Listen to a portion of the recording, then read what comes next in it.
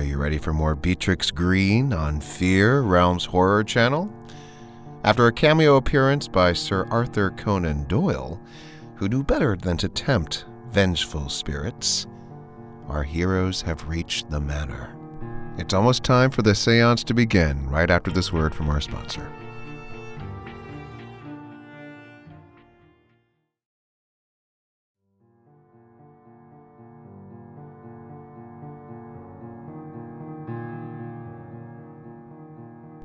Did you know that Victorian seances were actually pretty high-tech?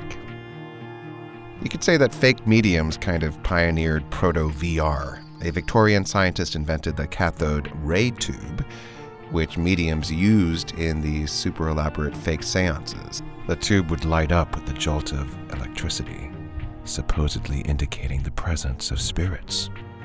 Well, Beatrix's seances have always been fake, but will this be any different?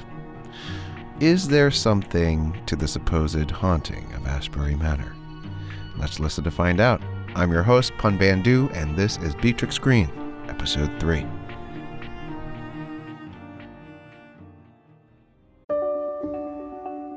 Hello, I wanted to take a moment to thank you for listening, and also to explain why you might hear ads like this before, during, or even after an episode. We're a small but mighty team here at Realm, and to help fund our shows, we promote products or services that we think you'd enjoy from a variety of sponsors. If any of our ads interest you, one of the best ways to support us is by visiting the link or using the promo code in the ad. It's pretty much a win-win since you can get some great deals and we can keep making awesome shows like this one. You can also visit realm.fm/partners for more information about our sponsors and how to access the different promotions. Thanks again for joining us in our corner of the universe. Listen away.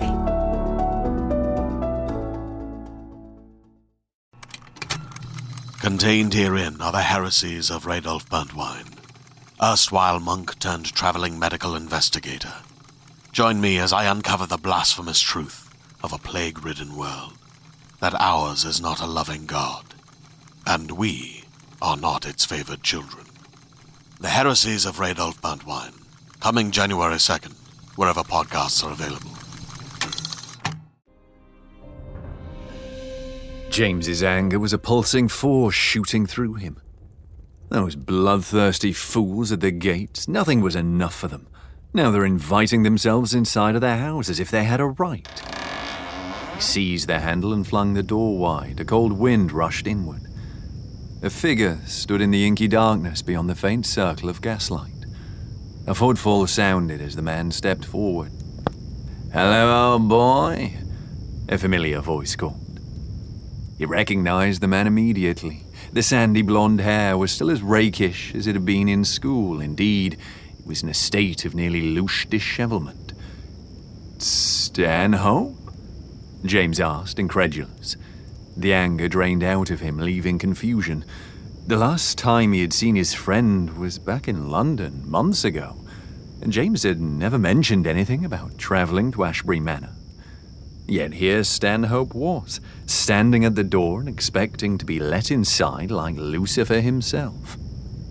Edward Chesterton, Lord Stanhope, gentleman, hedonist, and all-around rapscallion, was James's only friend from boyhood, and one of the few titled peers he still called a friend. As usual, Stanhope radiated wealth. He wore the most stylish clothes, always favouring the flashiest of pocket chains, the finest of shoes. "What the devil are you doing here?" James returned Stanhope's greeting. "What the devil are you doing here without telling me? Imagine the volumes of my heart having to learn of your return from servants' gossip." His dark eyes emanated a strange yet familiar combination of warmth and disdain. James found himself at a loss for words. Stanhope had always been interested in Ashbury and its dark history, but James thought it a fascination of his youth. His sudden appearance was unexplainable.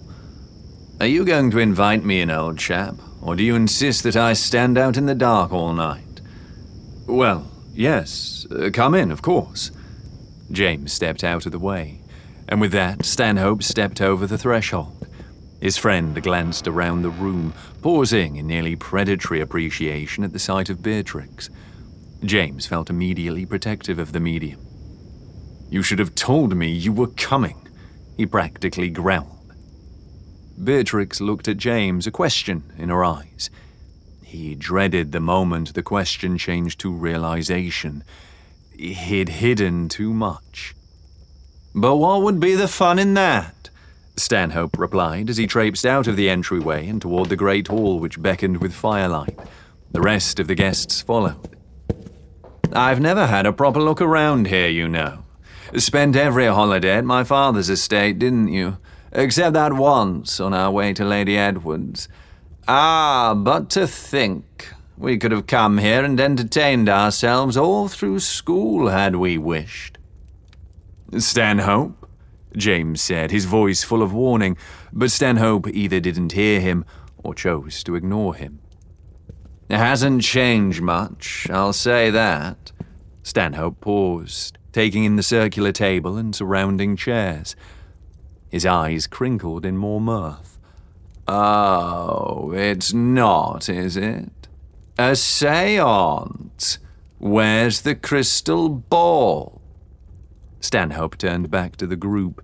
His disdain abraded James's already strained nerves.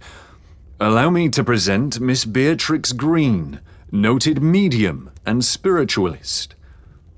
James was somewhat reassured to see the spark of dislike in Miss Greene's eyes, even as she inclined her head slightly at Stanhope in acknowledgement. "Enchanting," Stanhope proclaimed.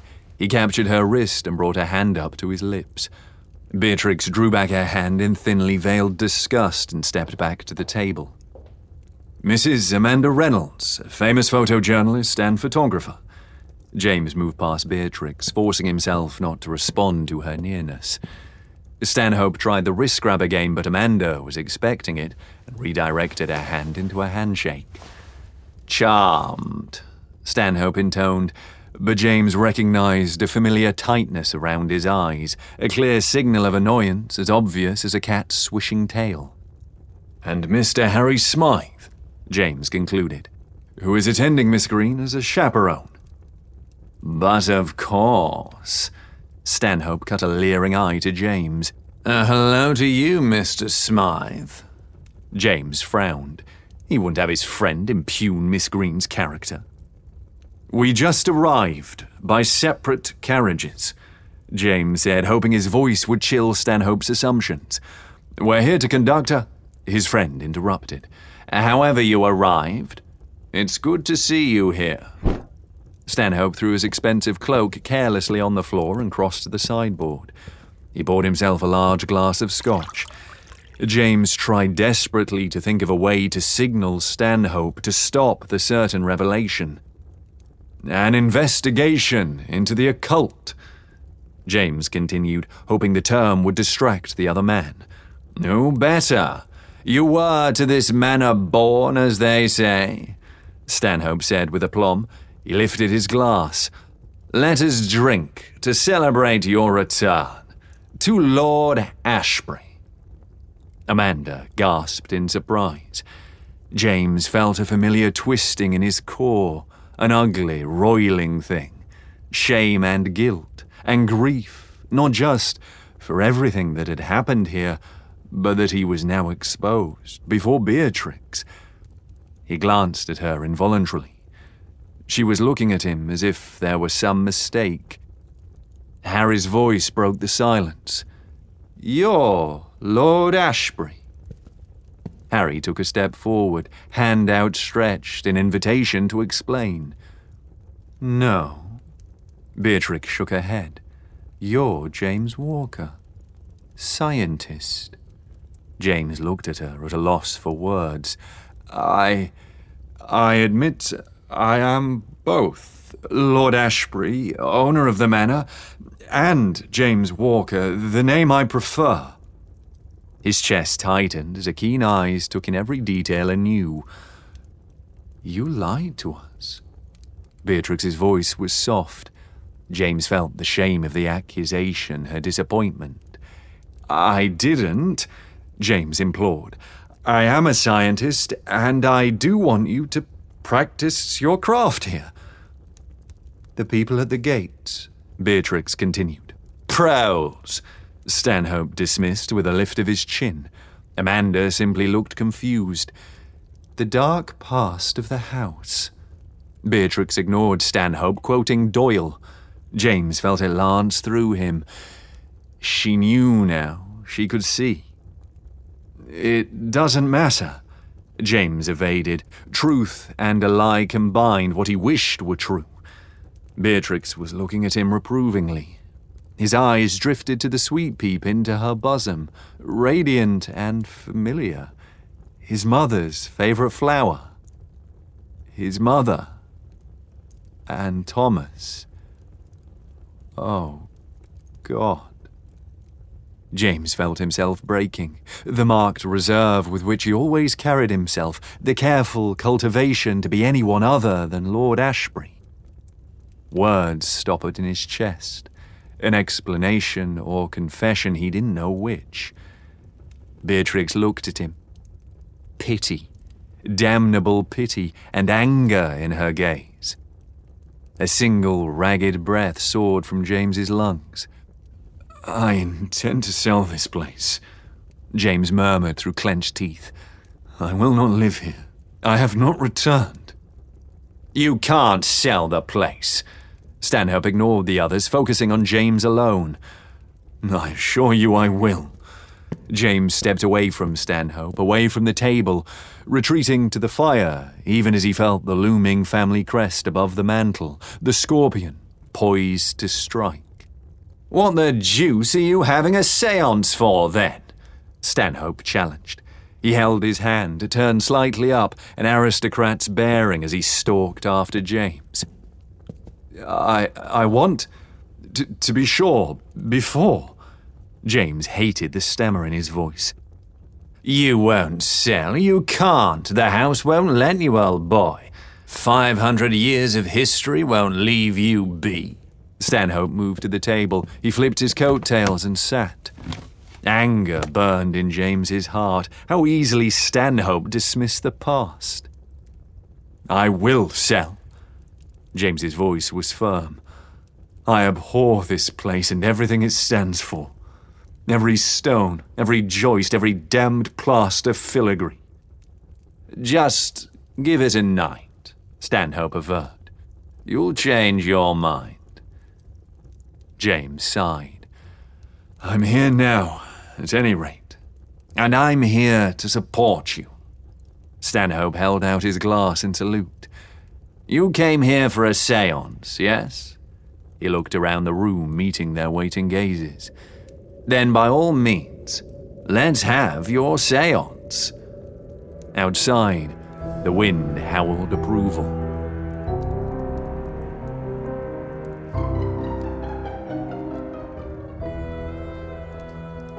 Beatrix crossed to her seat, trying to quell the fire burning in her chest. She was here to perform a service and collect her wages. What did it matter that James had lured her here on pretenses and lies? Lies, when all he'd asked of her was the truth. Well, two could play that game. She'd give him the answers he sought, take his money, then be gone from his life, and this place forever. She refused to look at James as he sat down beside her. Harry taking the seat on her other side and Stanhope sitting across from her. Amanda remained standing, attending to her 2 cameras. With Stanhope so close, Beatrix felt her skin crawl. She'd always known Stanhope's ilk. Odious, condescending, entitled. The type of man who took what he wanted and more. A man who would be friends with someone like Lord Ashbury. Stanhope rapped his knuckles twice on the table. This shall be fun, he pronounced, as if the séance were his idea. It is clear my friend Ashbury has not told you much, but this manor has history. Ancient history. Ah, the tales this house could tell of the legendary men who lived here. Beatrix glanced at James. No, Lord Ashbury. He wore that aloof mask once again. But she couldn't help but recognize the fine lines of strain at the corners of his eyes. "It is indeed a very old house," James drawled, a slight insulting emphasis on the last word. "There he is," Stanhope crowed, "the master of all he surveys." The timbers of the floor beneath them sent up an approving creak, settling imperceptibly in the way of old structures. "Let's get on with it," James said, looking at Beatrix with something like resignation in his eyes. Or was it hope? Perhaps both. Beatrix nodded. She extended her hands, one to James, the other to Harry. The others joined hands, closing the circle. Stanhope didn't bother to whisper. "Isn't she going to get out a red candle or a deck of cards?" "Miss Greene doesn't use any of those trappings," James said. Stanhope made a noise of disappointment. "You may close your eyes if you wish," Beatrix said smoothly. "For some, it helps us connect to the world beyond our senses. For others, it is an impediment. Please do what feels right to you." Beatrix closed her own eyes for the moment. Next to her, James was suddenly so still she could practically feel the tension vibrating inside him, like a soundless chord being struck. Yes, it was time to begin. Beatrix took a deep breath.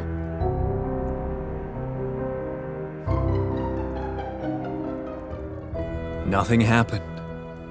Nothing at all. James heaved a sigh, unable to deny both his impatience and complete lack of surprise. What had he expected after all? That the ghost of his mother or of Thomas would appear to him, that they would absolve him, or that the enchanting Miss Beatrix Greene would be the real thing. She'd connect to the other side and give him proof, somehow unlocking the prison he'd been trapped in for 20 years. How disheartening to be so foolish. Greetings, adventurers. Today we're excited to introduce you to a new story, Dark Dice, a horror podcast that blurs the line between actual play and audio drama, where the story is determined by the roll of the dice. 6 adventurers embark on a journey into the ruinous domain of the Nameless God. They will never be the same again. One of the players is not what they seem after a doppelganger, a creature that can assume the form and voice of whatever it kills, infiltrates the team. As the players are picked off and replaced one at a time, can they figure out who the monster is before it's too late? Can you? Here's a quick example of what our show sounds like. The shambler with the jar of liquid inside of him. Soren Arkwright let loose an arrow that cracked the glass, passing through the spine of the creature. The shambler still managed to maintain its forward momentum, but stumbled as it eagerly tried to bite and swipe at Soren, landing near his feet. As Jeff Goldblum has now joined our cast, Dark Dice is available however you listen to podcasts. James glanced at the clock on the mantelpiece. It was nearing a half hour since they'd started. Of course, the medium wouldn't give up easily. Though she was no doubt aware of his frustration, he could feel her near singular focus on him, even with her eyes closed, even with her mesmerizing voice chanting low, murmurous words about stillness, about spirit portals, about gazing into themselves and attending to ethereal currents. Mrs. Reynolds moved behind them, taking pictures. She was stealthy as a cat, so much so that James was sometimes surprised by the sounds of her Kodak. Harry was certainly giving a worthy supporting performance. His head was lolling around like a bad pantomime of drunkenness. Of course, his goal was to look affected by the power in the room. The young man's black hair flopped over his closed eyes as his head lolled forward again. "I see a portal," Beatrix spoke softly. "Something dark within."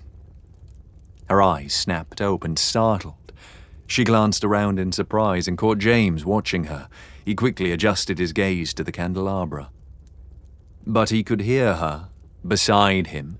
She was panting, almost in fear. She was a very good actress. James heaved another sigh. I can feel it coming for you. It wants you, Beatrix whispered urgently. She squeezed James's hand. Someone stands in the way.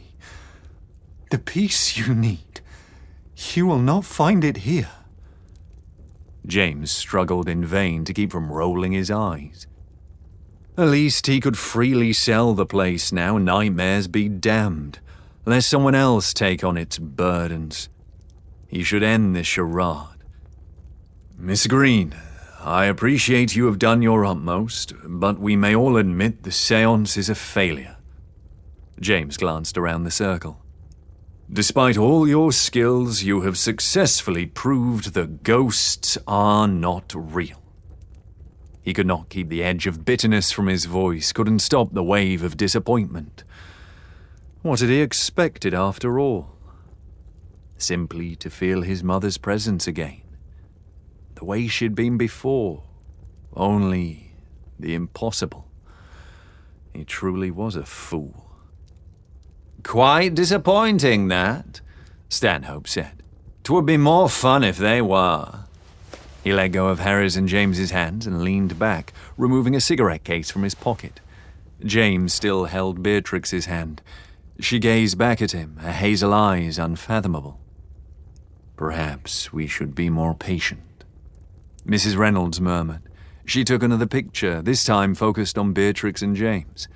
Harry, admirably, had not budged. His head still hung forward. I can feel it. Beatrix shook her head, a hand squeezed his. I will not reveal your ruse nor impugn your name. You will still be paid. You may cease this charade. James tried to tug his fingers away, but she wouldn't let go. On the opposite side of Beatrix, Harry made a bizarre, gasping noise. Easy there, Stanhope chuckled.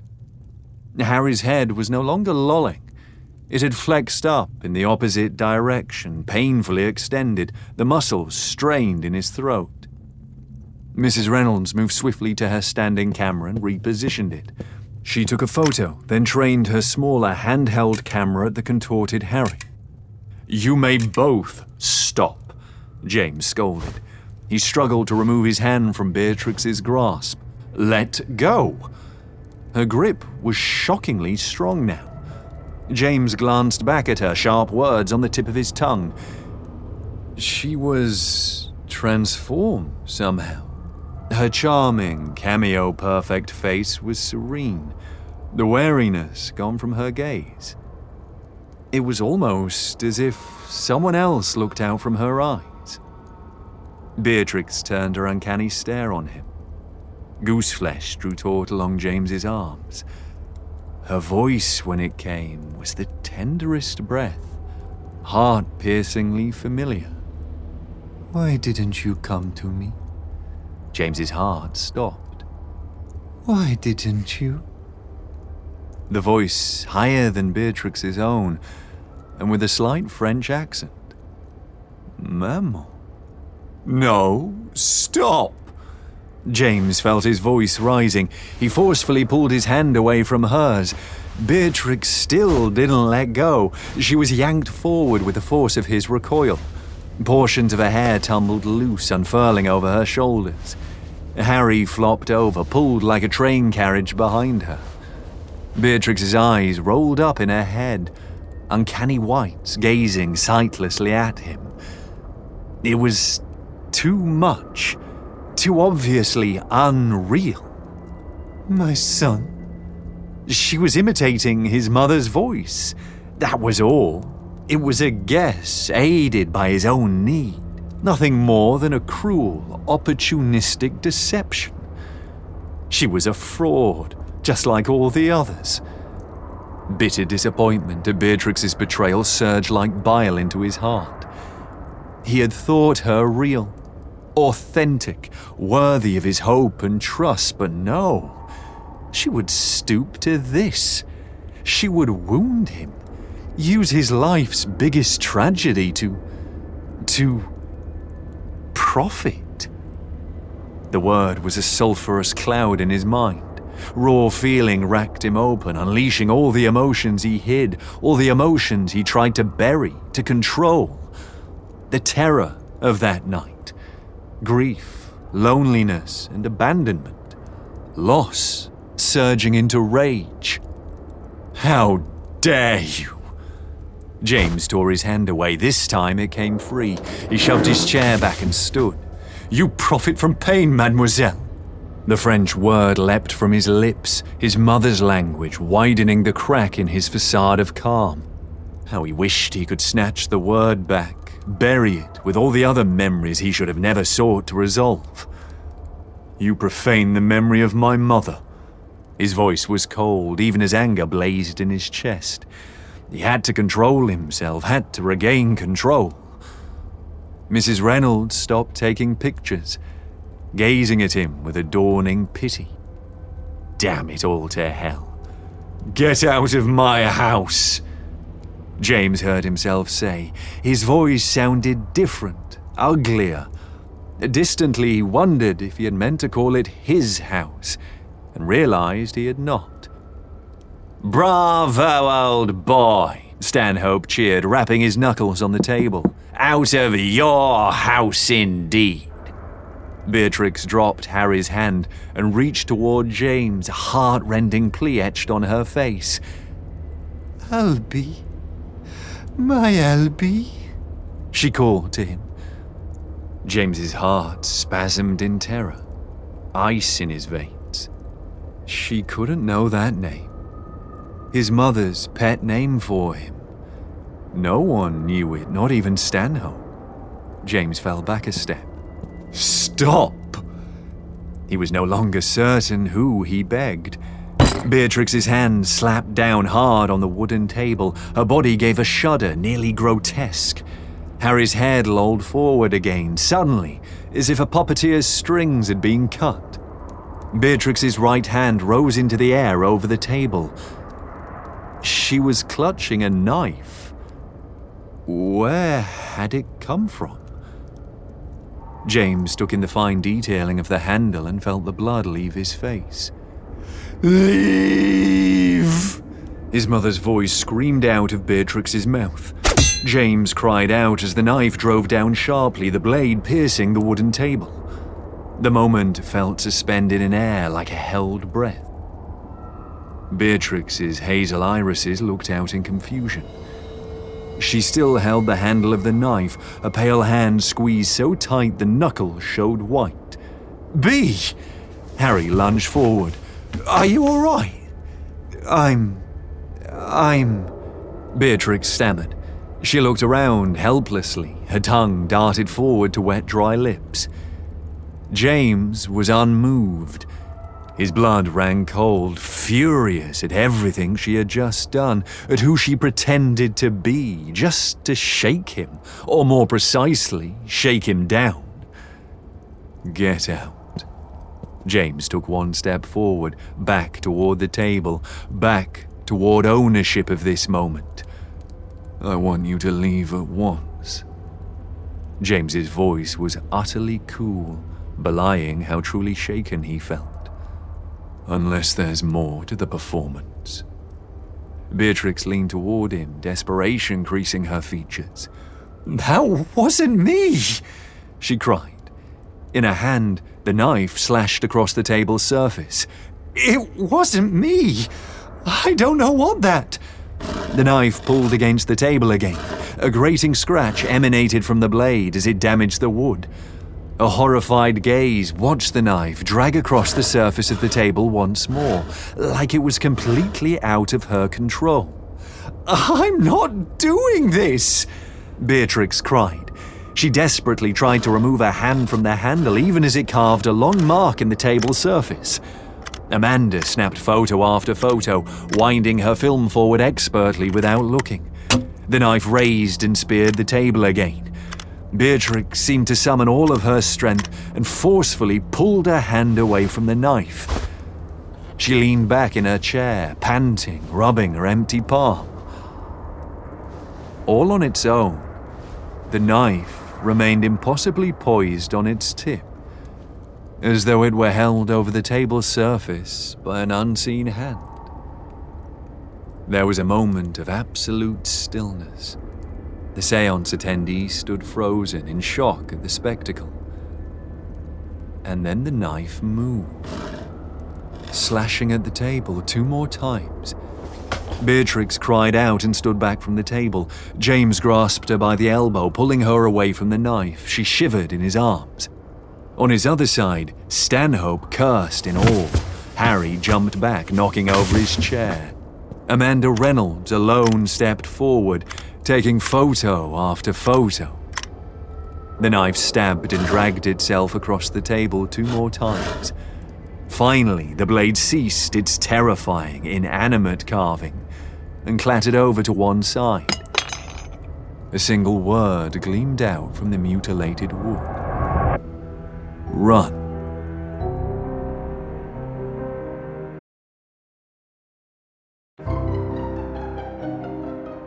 Beatrix's heart shuddered in her chest, calmed only by the solidity of James's chest at her back. Impossible, Harry breathed. He turned wide brown eyes to her. Bea, how? She shook her head. How, indeed? Someone or something spoke through you. No, not possible. Singular, Amanda agreed. She stepped forward, placing her camera on the table. She touched the knife, then lifted it. Beatrix recoiled from the blade like it was a snake. We should do another séance at once. Stanhope was animated with wonder and a ghastly eagerness. Beatrix felt James shudder. No. He withdrew his arm. He reflexively smoothed his hair, then his coat, as if by smoothing his outward appearance he could somehow reclaim his inner self. But she had seen his face as the knife slashed its warning. James was scared. What? No, old boy, you got a response from a ghost. We can't stop now. Stanhope stood and crossed to the sideboard as he spoke. He poured 2 scotches. It wasn't just a ghost. It was her. James's voice was uneven with emotion. The words echoed in Beatrix's mind.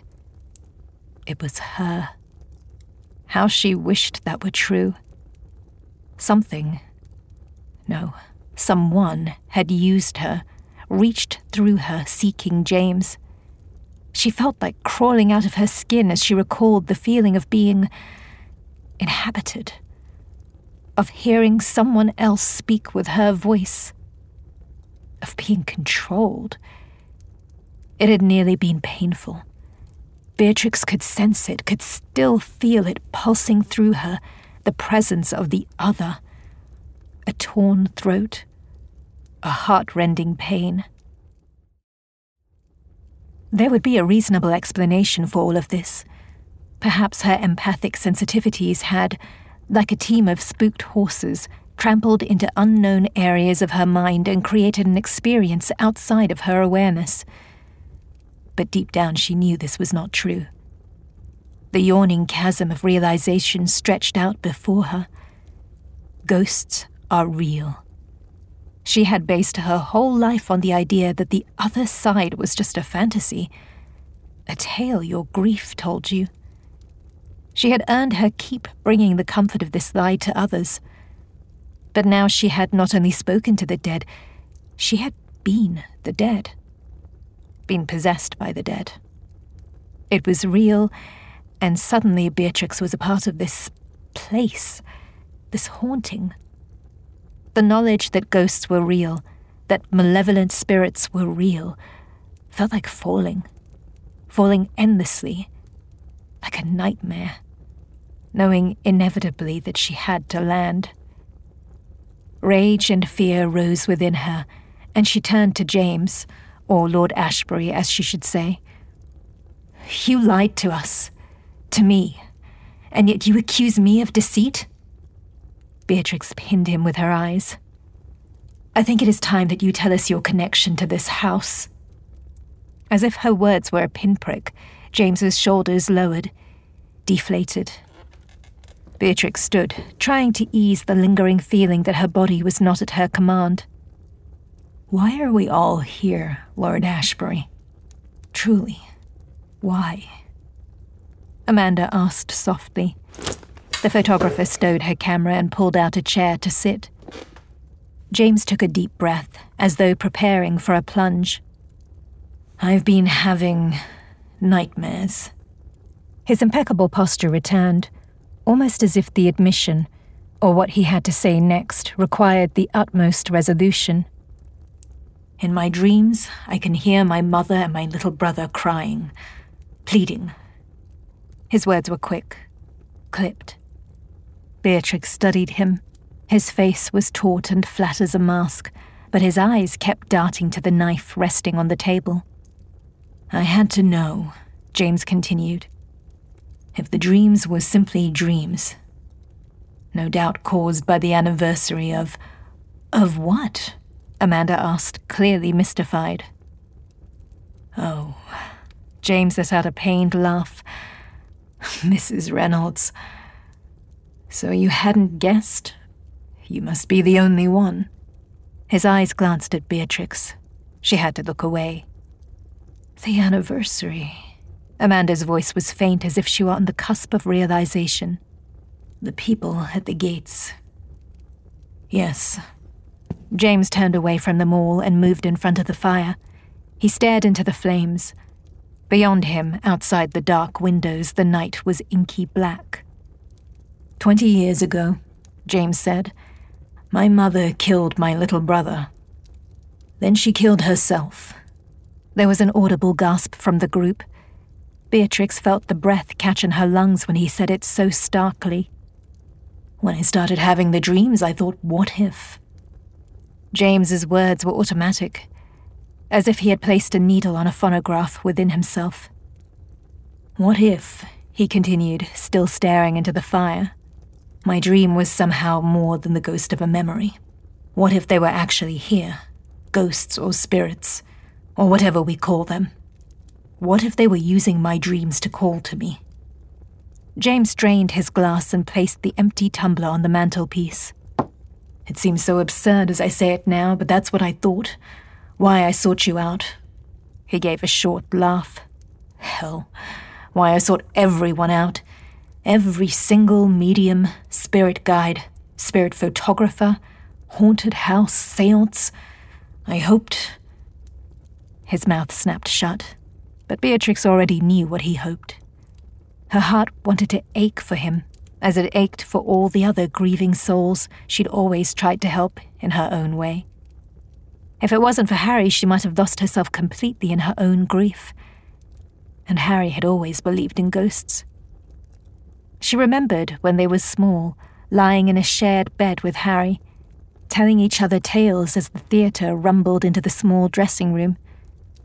Harry never talked about his mother, except in the dark. I've seen her, little Harry had said. He turned his adorable, huge brown eyes up to hers. I've seen the ghost of my mother. 3 times.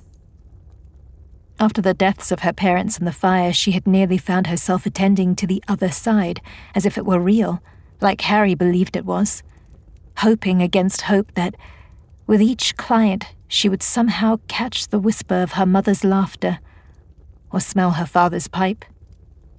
And now she had seen it was possible.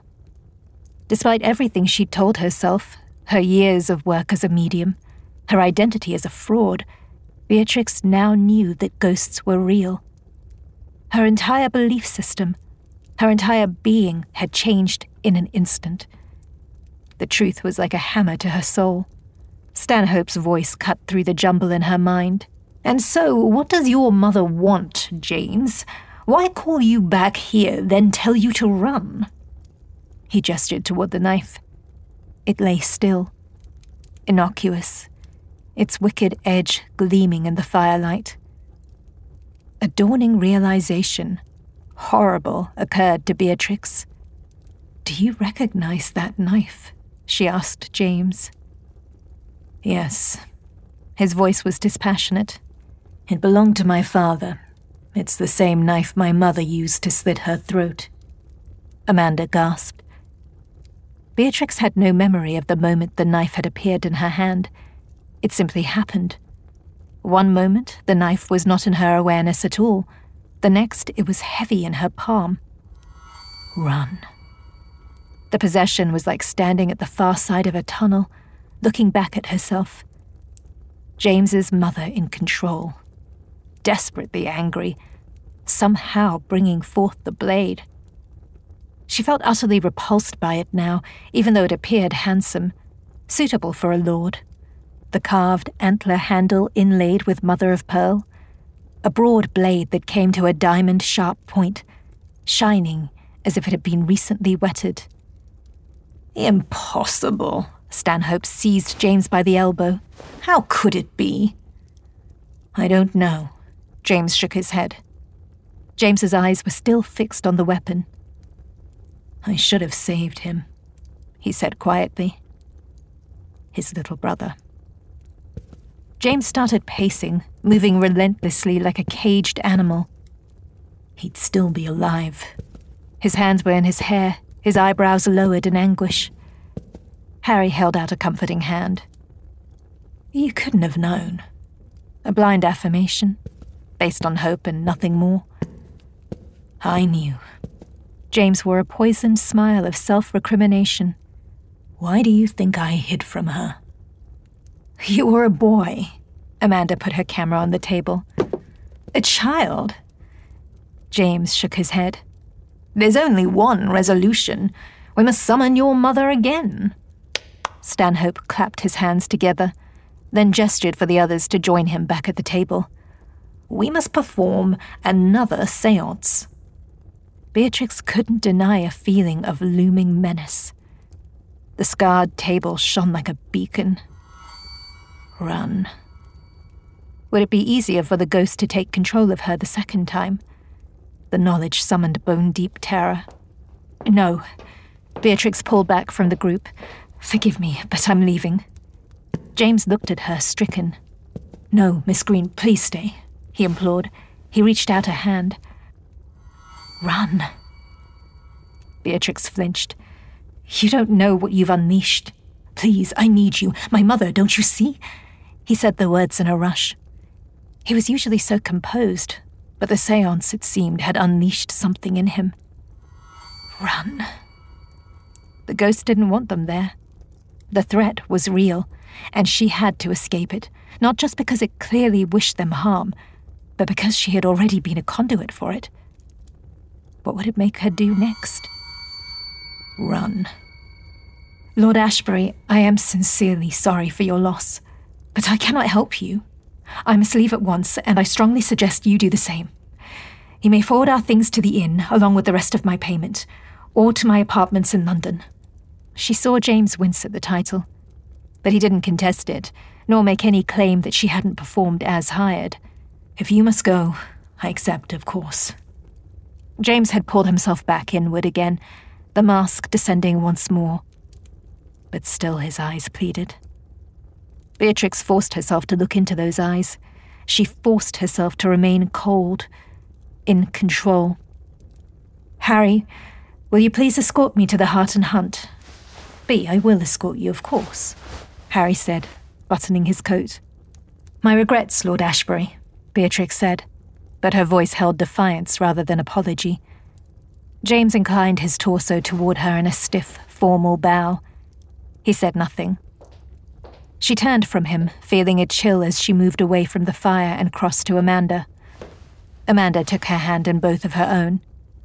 "It was a delight to meet you, Mrs. Reynolds," Beatrix said. "I do hope you will look me up when you return to London." "I anticipate it with pleasure," she replied. Stanhope stepped into her path.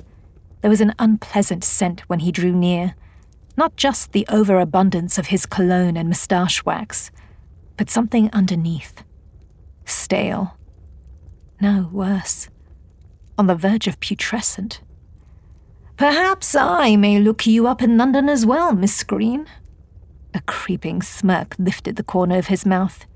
I have a family locket that I would very much like to know more about. Perhaps you could use your..." He paused, taking her hand and bending over it, breathing onto her wrist. "Talents." He pressed cold lips against her hand. Beatrix had to stifle the urge to yank her hand away. "We shall see," Beatrix said tightly. At the end of the front hall, the heavy door hung open, beckoning, never having been closed after Stanhope's arrival. "Shall we?" Beatrix offered her arm to Harry. Harry took it. As they walked, Beatrix tried to shake off the sensation of being watched by inhuman eyes. She could feel a looming presence becoming larger as she neared the door. It was massive, like a rock shelf hidden in the darkness. She quickened her step. James, Stanhope, and Amanda were shadows at the edge of her vision. There was a boom, like the single footfall of a beast, and the door slammed shut. The heavy deadbolt creaked, moving without the aid of a human hand, just like the knife. Metal screamed against metal as the broad bolt shot home. Harry ran for the handle. "Adam, open the door, Mr. Walker." Beatrix's heart was in her throat. "Harry, the servants didn't shut the door."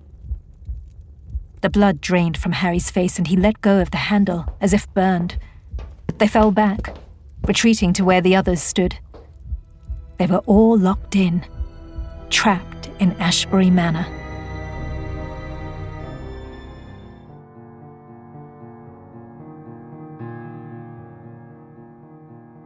I don't know about you, but if someone I was with claimed to be possessed by a ghost who wanted us to run, I'd give them the benefit of the doubt. I'd be out. Better safe than sorry, you know?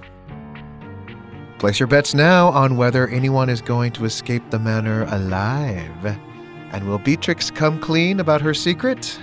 Come back next time to find out. Thanks for taking this ghostly journey with us. Bye. You're listening to Fear, Beatrix Greene. Created and produced by Realm, your portal to another world. Listen away.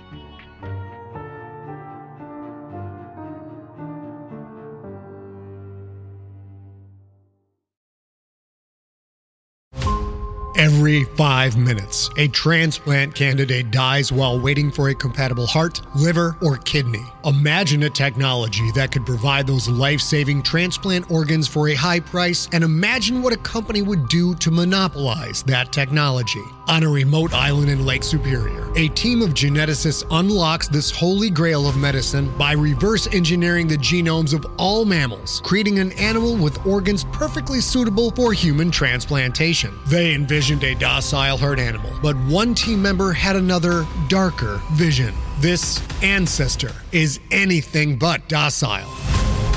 The team's work spawned something big, something evil, something very, very hungry. Ancestor is a complete serialized fiction podcast by #1 New York Times bestselling novelist Scott Sigler, with all episodes available. Binge the entire story now on Apple Podcasts, Spotify, or wherever you listen to podcasts.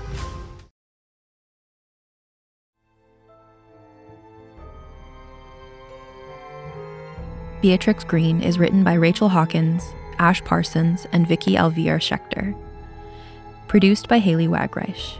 Executive produced by Molly Barton and Julian Yap. Performed by Shiromi Arcerio and Alistair Austin. Audio production, sound design, editing, and theme music by Amanda Rose Smith. Additional editing by Kaylin West. Cover art by Kendall Thomas. Executive in charge for Realm, Mary Osadolahi. Fear is produced by Mary Osadolahi and Haley Wagreich. Associate produced by Nicole Kreuter and Alexis Latshaw. Executive produced by Molly Barton, Julian Yap, and Marcy Wiseman. Hosted by Pun Bandu. Audio editing by Corey Barton and Felicia Dominguez. Original theme by Hashem Osadolahi, featuring drummer Andrew Niven and mixed by Max Kuttner. Cover art by Kendall Thomas. Find more shows like Fear by following Realm on Apple Podcasts, Spotify, or at realm.fm.